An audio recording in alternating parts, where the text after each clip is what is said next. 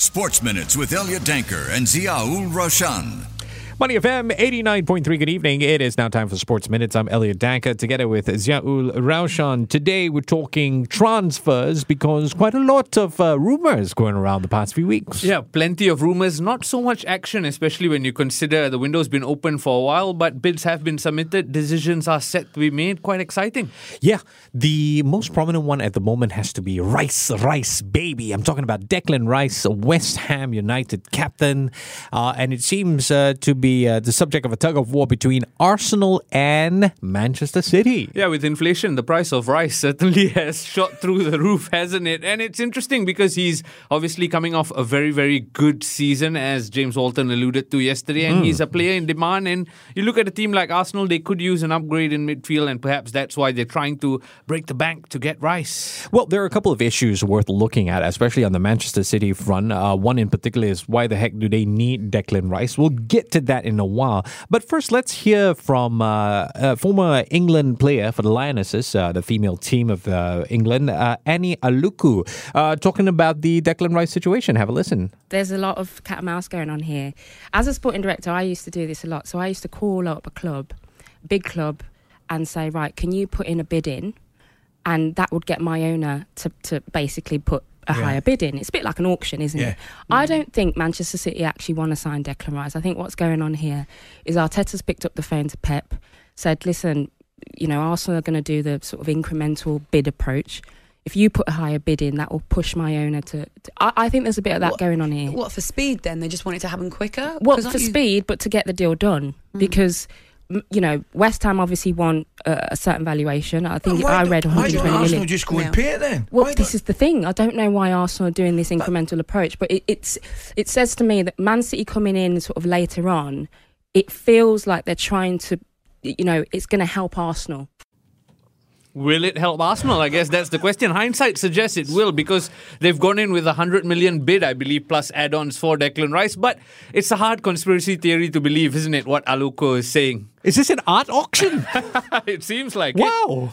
I'm surprised. But, you know, there is a possibility that this might be the truth. And then, I mean, it's not like we know what goes on behind the scenes, right? Exactly, and that's why we love anecdotes like this, right? That give us a bit of a bird's eye view. But my question is, wouldn't Guardiola technically be helping competition if he's doing that? I know he's got a relationship with Arteta, but Arsenal ran them close last season. Why would he, in that sense, help strengthen Arteta's side? That's my only question mark about it. But if you put a knife to my neck, I say Rice ends up at Arsenal. You think so? I think so. I mean, with the Declan Rice situation, it's interesting, right? Because at Manchester City, there's the curious case of Calvin Phillips, who hasn't quite gotten into the team yet. One would argue, well, nobody really gets into the Manchester City team in the first season, right? Just look at Jack Grealish.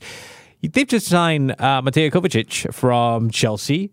They still got Rodri. Declan Rice doesn't cover the Ilkay Gundogan departure, because Gundogan's more of a number 8 type of thing.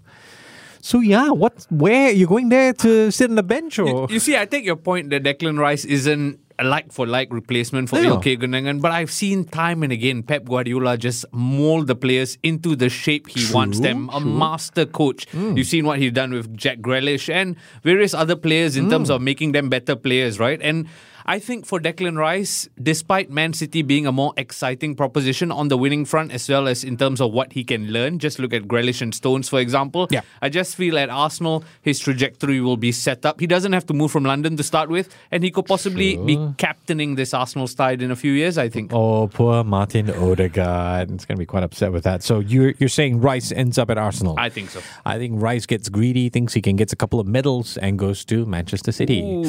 Ooh, that's a bold one. All right, let's talk about a team who could really use Declan Rice. Why are they not going after Declan Rice? Manchester United. Bit of deja vu for fans on two fronts. One, what's the transfers going on here? Two, let's protest on the day they launch shirts. Yeah, I think the Glazers, the noise against the Glazers is getting louder and louder. The protest went on a minute after the mega store opened. Man. They had to shut down, right? Exactly, they shut it down, and it shows you that if you raise your voice loud enough, people start hearing you. And I think more than transfers, transfers. As a United fan, I feel frustrated that there's no transfers, but I feel even more frustrated that this takeover is dragging on and on and on. We've spoken to someone who was in the running, Thomas Zillikus, and that conversation seems to be months ago, yet the situation hasn't evolved at all. So it's frustrating because it has a knock-on effect on transfers, and for United, it's not just about who we are signing, it's who we are selling as well. So there's plenty of question marks there. A lot indeed. And you look at the goalkeeping situation with David De Gea, I believe, is going to be out of contract by next week. He's not signed on. Andre Onana looks like a like-for-like replacement, and except that he's better with his feet. But both goalkeepers, don't get me wrong, both goalkeepers have a mistake in them. So is this really a good choice? 40, 50 mil? Sure. Jadon Sancho rumored to be out the door for £45 million. That's about half or maybe less than half of what was paid for him. Selling to raise money to buy players, perhaps? Possibly. I think that's the route Ten Hag is taking, right? He has to sell to try and raise some funds because clearly there's no investment coming in for now. You can understand it. I'm surprised that Sancho's on the market purely because I think Ten Hag's taken extra care of him, giving him some time off. Maybe lost patience? Possibly, but I trust Ten Hag in his decision making. I think as far as transfers have gone, he's signed some good players who've done well, not necessarily for money. Look at January, Weghorst came and did a job. Sabitzer came and did a job on no money at all, on a loan. So I think I give Ten Hag the benefit of doubt. Whatever happens, let's see where Ten Hag takes us. A very trusting supporter there. Let's talk about Chelsea. I wonder how much their fans trust the ownership at Chelsea Football Club. But they're lucky, though. As far as the clear-out is going, it's not too bad. Ziyech, the latest name to out the door, off to Saudi Arabia, making money. Yeah, I tell you what, Pochettino came in with, I think, top of his interest selling players, and it seems like Saudi has come in at an excellent time just to take all these players off Chelsea's books. And it's not surprising because they also need to balance their books before they can sign Pochettino type players. Yeah, well, don't just hear from us. We've got a couple of bites. This one from a bit of a transfer guru on Sky Sports, Dharmesh Sheikh, talking about Chelsea's Saudi savior.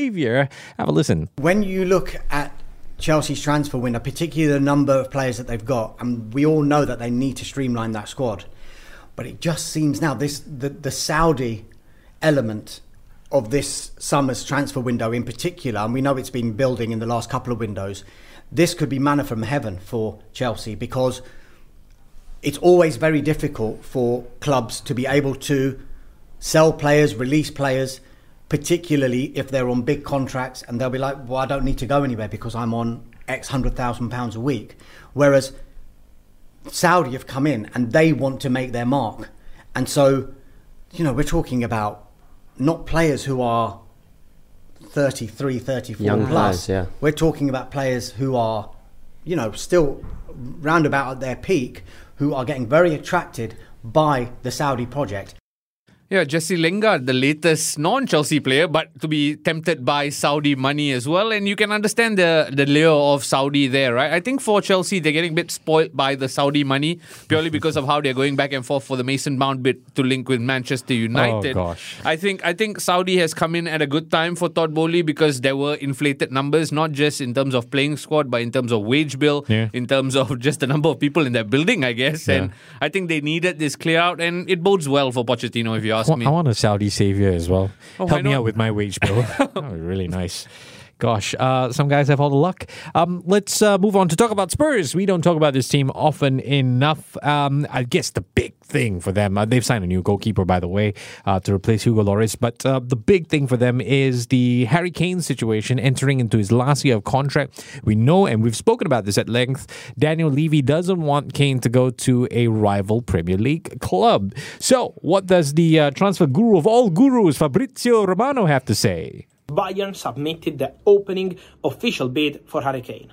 Bayern want Harry Kane. Bayern always considered, even with the old management, the last one they had with Hasan Salihamidzic and Oliver Kahn, Harry Kane the top target, has always been a top target. Now also with new management, but also with Thomas Tuchel as new coach, the idea is to go for Harry Kane. Tuchel is a big fan, so they submitted an opening proposal, 70 million euros plus add-ons. Tottenham immediately said no, they are never going to accept that kind of fee for Kane. And from what I understand, and I always say it, even when he was linked with Real Madrid, Daniel Levy, Tottenham chairman, is going to make this deal very difficult. He wants to keep the player at the club. He still dreams of Harry Kane as a Tottenham player for the next season and for the future. So Daniel Levy is going to try in every single way to keep the player at the club. But it's true that Bayern tried. They got to know. They want to try again. So Bayern are not giving up. They also have other options into the list, of course, but they don't want to give up on this story for Harry Kane, also because they feel that the player would be open to make this move happen. So Harry Kane is not saying no to Bayern. This is why they sent an official bid, and this is why they want to insist.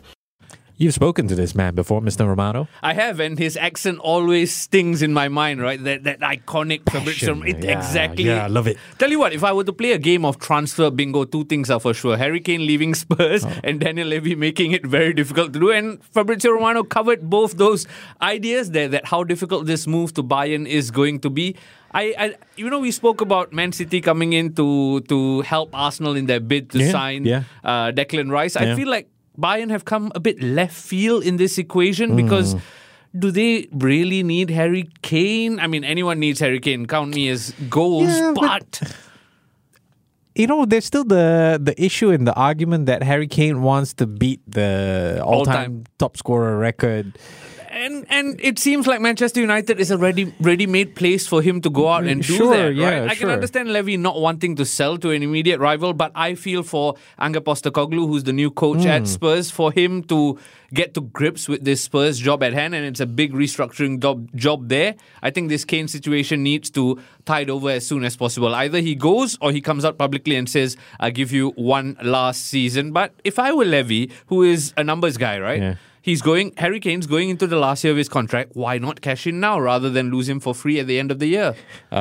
Case study, Mason Mount. I've really enjoyed this conversation with you, Raushan, especially about these transfer rumors and who's playing who. But, if you ask me, the ultimate winner in the transfer season so far has been Real Madrid. And they've been a big winner for at least the past 2 to 3 years with the signings that they've made. Now they've got a midfield for the next 10 years in the form of Jude Bellingham joining, linking up with Eduardo Camavinga as well as Arlen Tchouameni for the future, that is. But they need a striker. Yeah, they do. They do need a striker. They've got a Benzema-size hole to fill, right? And that's going to be difficult. But you talk about Bellingham walking into that midfield as the future. Yeah. It almost seems like Mbappe has been priming himself for this move to Spain as the future number 9 to lead the team, right? So I feel the replacement for Benzema is right there in front of their eyes. It's just a matter of if PSG blink and if Real Madrid want to spend the money. They've got the money. I mean, they had the money some years ago, I think 2 years ago or so, didn't spend it. So the reports are that they have that money. So what they're spending on Bellingham is a different year's budget, so to speak. But, you mentioned earlier on Bayern coming into the Harry Kane situation a bit left field. Any chance that, what's your spider sense telling you? The odds of them coming in for Harry Kane, Real Madrid? I feel like Real Madrid 5, 6, 7, maybe 10 years ago would have gone for Harry Kane purely because he's in the here and now, the best goal-for-goal striker in the world of football, right? But with Mbappe, the way they signed Bellingham is for the future. I feel like Mbappe is for the future. It secures them for the next 5 to 8 years, and that's why I have an inkling they're going to stay out of the Harry Kane battle purely because it's going to be difficult to deal with and because Mbappe covers their bases for longer. Yeah, and you know who's flying under the radar out of all of this? Newcastle United, Sandro Tonelli. Wow. Making moves. Sports Minutes on Money FM 89.3.